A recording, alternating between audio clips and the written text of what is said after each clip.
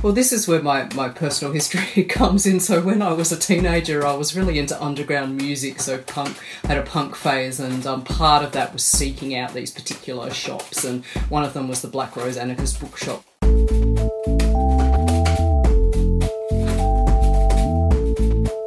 Welcome to the Festival of Urbanism's Book Club podcast. You're on City Road. I'm Fenella Kernebone. I'm the Head of Programming with Sydney Ideas at the University of Sydney, and it's great to have your company. Today, Dallas Rogers is speaking with Vanessa Berry about her delicately wrought essays and hand-drawn maps in her book, Mirror Sydney, an Atlas of Reflections. Vanessa has a PhD in creative writing and is a lecturer in the Department of English at the University of Sydney. In this book, Vanessa describes her DIY approach to urban exploring and her encounters with the unusual and often forgotten places of Sydney. Her unique hand-drawn maps are simply marvellous. Mirror Sydney won the 2018 Mascara Review's Avant-Garde Award for Non-Fiction. And her latest book, Gentle and Fierce, provides a refreshing look at human and animal relationships in the city. And now over to Dallas, speaking with Vanessa via Zoom, all about Mirror Sydney. Well, Vanessa, you've written a really, really amazing book about Sydney. I wasn't aware of this book, actually, till just recently. Kurt Iverson told me about the book, and I ripped through it pretty quickly, actually. And what I really like about the book is the way that you kind of read the landscape of the city, and then you turn your almost ethnographic observations of the city into really lovely words and really interesting maps that I learnt in the front of your book that you actually hand draw as well. I really like, as an urban scholar, it was a really interesting way of engaging with the city. And the book kind of does two things, I think. You have the idea of Mirror Sydney up the front, and we'll talk about that in a second. And then you walk through sort of like a series of vignettes about the city through a number of kind of ways of thinking about them: compass points, ruins and recent pasts, mysteries and connections of networks. Let's start with this idea of Mirror Sydney, which I see as kind of having two dimensions. There is the kind of literal way you came to that idea, a story about an op shop, which is great. And then there's kind of the metaphorical way that you're using the Mirror Sydney almost as a shadow city. Tell me about that idea. Well, maybe I'll start in the op shop. A lot of things for me start in the op shop. I mean, I'm quite an investigator of the urban environment, and one of the places I like to go is the op shop. And I found this photo album, which would have been made in the 1960s or maybe the 1970s. It was one of those kind of puffy covered photo albums that, if you're old enough, you'll remember well, that would, like the family photo album. And so on the front it had an aerial photograph of Sydney Harbour and City taken from the north side. And then on the back it had the image flipped. And so when you opened up the photo album, there was the city and then its mirror reflection. And I liked it as an object, but I liked what exactly as you were saying, what it symbolised. It symbolised this other take on the city, which is always how I felt about Sydney. So the kind of dominant stories of the city that we might get in the media are of a showy, flashy city, a glittering city. And yes, I see that, but the city I'm attracted to is the more shadowy parts of Sydney, which absolutely exist. And so I don't come from a geography or an urban planning background. I come from a literary background. I've lived in Sydney all my life, and I've always keenly observed it, and I find places so resonant. I mean, they're meeting places of stories and ideas, really. So I draw on my memories and I draw on my observations, and that becomes a kind of a mirror Sydney or a more subjective city through which I can open up into wider stories of history and speculations and reflections on the present day too. Can you tell me a little bit about this style of writing? So I'm very familiar, obviously, with going out into the city to read the landscape, but I write it up in a very dry academic way. And even when I map things, I map them after looking at your maps in a very dry academic way. Tell me a little bit about, I would almost call it like creative writing, and at one point you use the idea of your maps as more like star charts than firm maps with hard scales and boundaries. Well, I'd call the genre creative non-fiction. It's using the kind of storytelling techniques of fiction to present a observational and historical take on the city. So my background is in literature, and I mean, I've always been keenly interested in the urban environment, but the kind of influences for Mirror Sydney, the book, with its maps, were things like Rebecca Solnit's trio of atlases about American cities. So the first one was about San Francisco, and there's one about New Orleans and one about New York. And they're edited collections of maps and essays. Also Judith Shalansky's Atlas of Remote Islands. It's not about the urban environment, but that pairs these poetic texts with maps of small and remote and often unpopulated or very sparsely populated islands. So those were the kind of books that were influencing me. They were atlases, but they were very creative takes on the atlases, and they were mostly about storytelling in different ways. So my maps perhaps aren't particularly useful for navigation, but my intention with using the hand-drawn map as well as the essay about a particular place or feature of the city was to show places and details in a kind of a constellation. So the difference being, when you read the essay, you get involved in the narrative of me going to a place and observing it and the historical narratives. And then you turn to the map and you see similar details, but they're presented all at once on this spread of pages. So it's similar information, but it's presented differently. And also with the maps being hand-drawn, they give a sense of an idiosyncratic take on the city, rather than trying to show something that's authoritative and the description of Sydney. There isn't one. There's so many different ways of interpreting the city, and that's what one of the pleasures of living in a city or a dense urban environment is. There's just so many different takes on it. So I wanted to foreground that by using these kind of idiosyncratic hand-drawn maps in the book. I really love the maps. The first move sort of in the book goes to compass points. And I think there's a really great map in there of Penrith, actually. And we were talking before this interview that I actually come from Penrith. And my dad was a hairdresser in the arcades that you draw and you do some ethnographic work in. And in one of your maps is a little note that says, here is a picture of a barber's pole painted on a downpipe, and that my dad literally had that painted. So it was very interesting to see my own life reflected in these stories. And what really struck me is how well you captured Penrith and those arcades. Was that your aim here? Well, firstly, it delighted me that we had a connection through the book, through your dad, and I do love that barber pole downpipe painting. I mean, that's kind of what I love about the arcade. So the distinction in Penrith between the mall, which is, it's a mega mall, it's got the atmosphere of mega malls the world over, compared to these arcades which were built in the 1960s and 70s, where these kind of smaller businesses exist, and they're businesses that wouldn't be able to pay the rents in the big mall. So a lot of hair salons and hairdressers, psychic services, the wool shop, the cake decorating shop. I mean, I'm not sure how many of these are still around at present, because I went to Penrith and did that observation quite some years ago now. But there would be equivalents. The arcades are still there.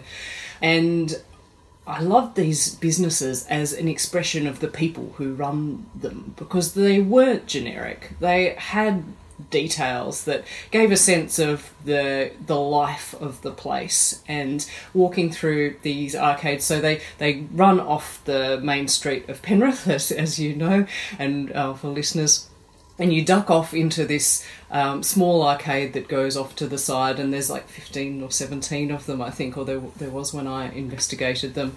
And it's that sense of suddenly being in an enclosed space, and it's like a gallery of different shops, but also different people, and some, they had different moods. Some were kind of shadowy and there weren't many shops in them, and others were more bustling, or there was a lot of activity around the wool shop, for example, on the day that I went. So when I go to a place, I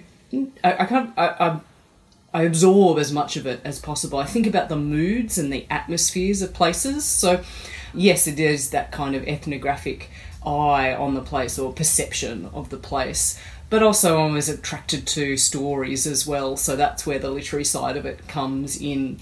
So yes, sensing moods and atmospheres in terms of observation, but also thinking, what could that lead to in a story kind of sense? And when I got to another part of the book where you talk about ruins and recent paths, there's a vignette in there about Millers Point. And ironically, again, I've done quite a lot of work down at Millers Point. I've interviewed a lot of the public housing tenants. Most of them evicted there. I've done a big project on Barangaroo as well, and kind of looking at the connection between that site, the eviction of the public housing tenants, and then the rise of Barangaroo and all the controversy that went around that.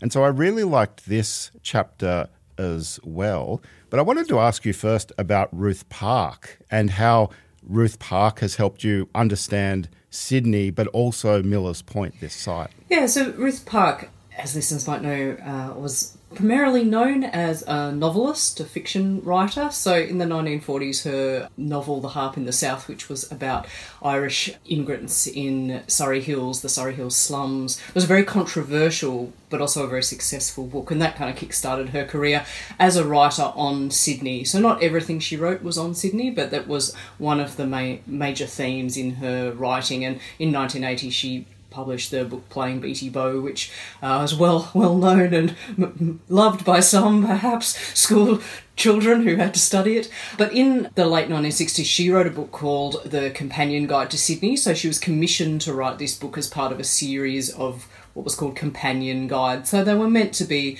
like a literary or a local's take on the city. So she wrote this book, which was kind of following her walks around places around the city. She has a particular interest in colonial history, which is not really my interest quite so much, but the parts, I mean, it's very thoroughly researched, and it's extremely lively in the way it presents this part of the city's history.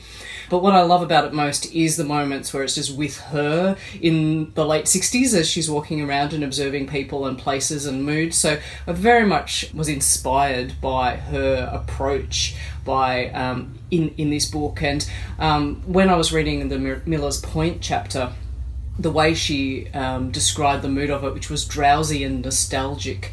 And when I went there to write about it for Mirror Sydney, which was in 2012, it shared a similar mood. Like I could see that there was still this kind of quiet, and in fact even quieter because all the wharf activity had ceased at that point.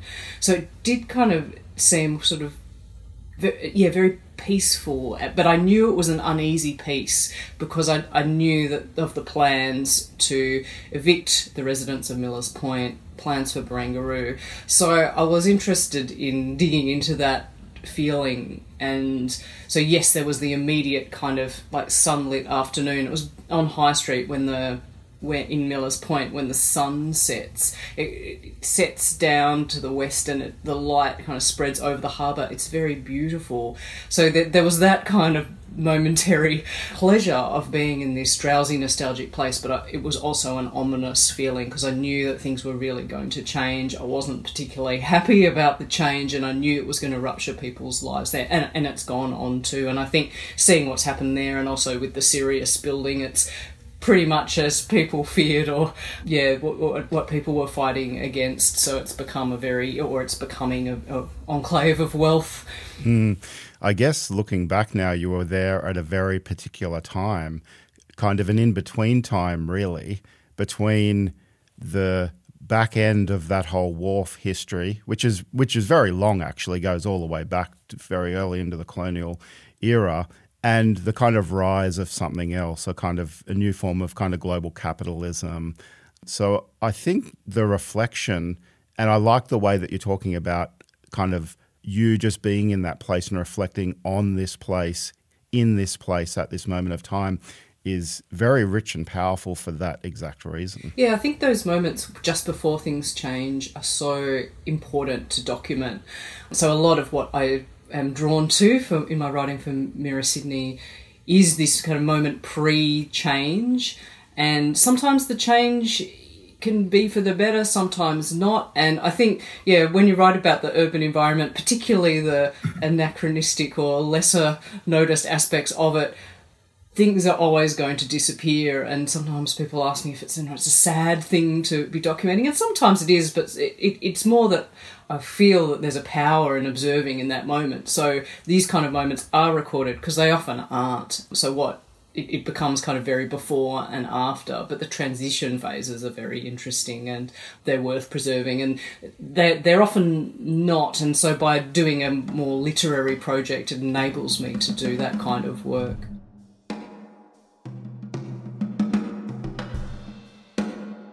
Hello, Fenella Kernebone again. If you're enjoying this discussion, make sure you head over to the City Road podcast website to listen to the other 6 interviews in this series. All the details are on the City Road podcast and Festival of Urbanism websites. We would love to hear from you too, so tweet us at City Road Pod. And now back to the conversation. The next part of the book moves on to mysteries.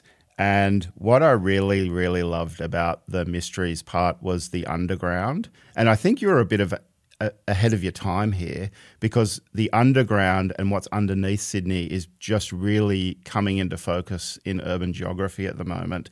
But you were talking about what's underneath Sydney, some time ago. And I assume that you were doing the field work, what we might call field work, even before that. What is under Sydney? Another city. but truly, it is, there's all the infrastructural elements, so pipes and drains and tunnels and parts of urban planning, plans that never came to be, like the railway that was going to extend kind of north and south along the coast. So there's that kind of infrastructure under there. But also, I think what's engaging about the underground is that idea that there is another city that's just beyond our perception. Yeah, and it might be that is a very clear way of grasping the idea of the mirror city, because it is just literally another city under the ground. You talk quite briefly, but I found this quite interesting in the book about El Drano and some anarchists out of the Black Rose Anarchist Bookshop, which I know actually from, it used to be on Enmore Road and then moved to, I think, Parramatta Road. I think I just drove past there the other day, and maybe even the Parramatta Road shop is now shut, but a kind of classic anarchist bookshop in Sydney. What do these two groups tell us about the underground in Sydney? Well, this is where my personal history comes in. So when I was a teenager, I was really into underground music, so had a punk phase, and part of that was seeking out these particular shops, and one of them was the Black Rose Anarchist Bookshop, which was, when I first went to it, was at the end of King Street. And when it was quite terrifying for me as a little teenager to go in there. I mean, everybody seemed so tough and cool, but I was really interested in this take on life, I guess. But part of what I found there was this zine called El Drano, which was a zine made by the Cave Clan, who are a group of urban explorers who focus on the underground. So there's various chapters of them. Now, I was never a cave clanner, but I was keenly interested in them and what they did, and certainly they had a presence in kind of general activist circles, particularly in that time, so 1990s, early 2000s.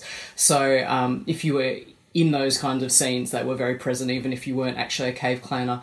And they still exist to this day. So I love that idea that there were people under there exploring where they weren't really meant to go, and the fact that they could be under the city at any moment while I was walking on the surface of it.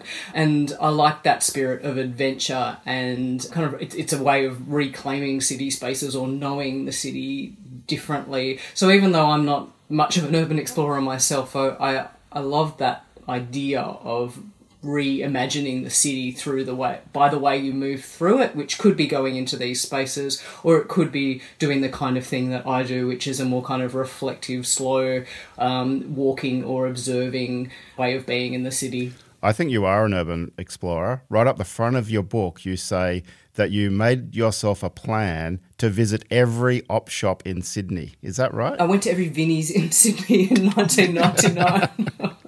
And I made a zine out of it, so there is the evidence. I still have some objects from that time. But actually, Sydney's such a sprawling city of suburbs as well, and that's something I investigate in Mirror Sydney too. So yes, there's the central city, but all these suburban areas are so varied and they're so different. And when I went to all the Vinnies, I went to suburbs I'd never been to or even heard from before. So this was the 90s. I had the phone book and I had the list in the phone book and I ticked them off, and I had the street directory. It's like a different world to think about the kind of the physicality of it back then. But it was fun to do. Tell me a little bit about, because you've mentioned kind of digital technologies there, and you have blogged, and I assume part of your blogging for Mirror Sydney informed your writing this book. What's the connection now between kind of digital modes of writing and social media and writing a book? I mean, I'm a fairly lo-fi person, really, but what I love about the blog is I'm able to immediately share the stories that I was writing about Sydney, and also hear from people and have them comment, because I think, like I said before, I wasn't so interested in it being my Sydney. I was wanting to represent the place as Sydney as a shared place, and that contains so many stories, some of which are mine, but opening up into other people's too. So the blog was a really good way to do that.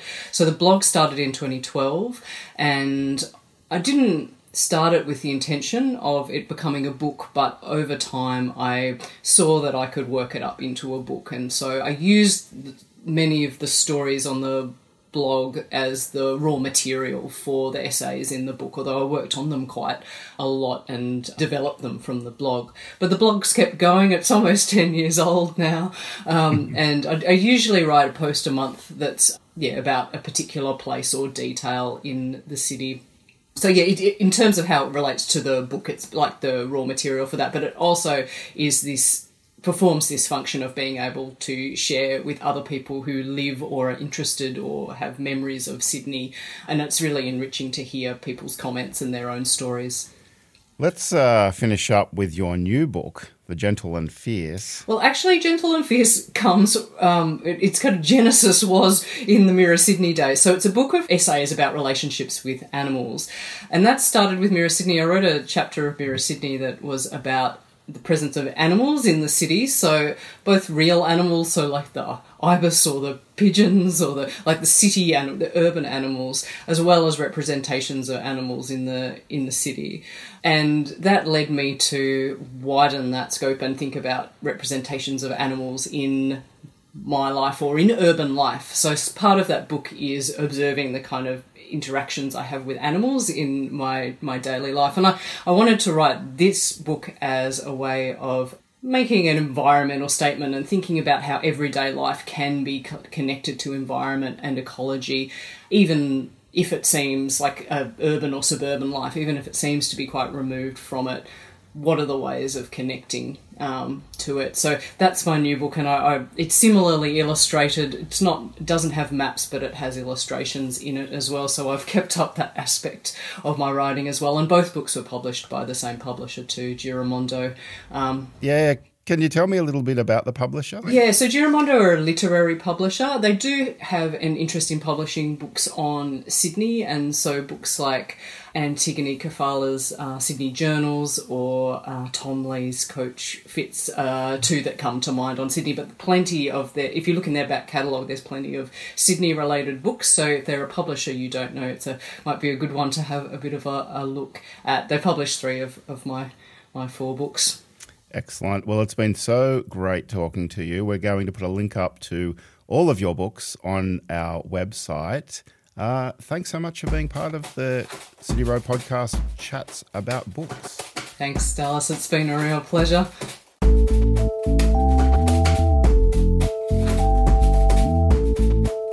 Thank you for listening to the Festival of Urbanism's Book Club podcast on City Road. I'm Fenella Kernebone, Head of Programming for Sydney Ideas at the University of Sydney. If you liked this discussion, don't forget we have another 6 interviews in this series. Kurt Iveson talks with Elizabeth Farrelly about her book Killing Sydney, and Preston Peachy chats with Julie Jansen about benevolence. Dallas Rogers sits down with Tom Slater to ask about his hotly anticipated new book, Shaking Up the City. And he also speaks with Adam Morton about Cormac McCarthy's Blood Meridian.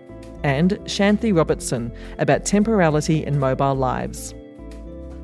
We wrap up the series in Western Sydney with Catriona Mackenzie's Pike, with her book Second City, Essays from Western Sydney.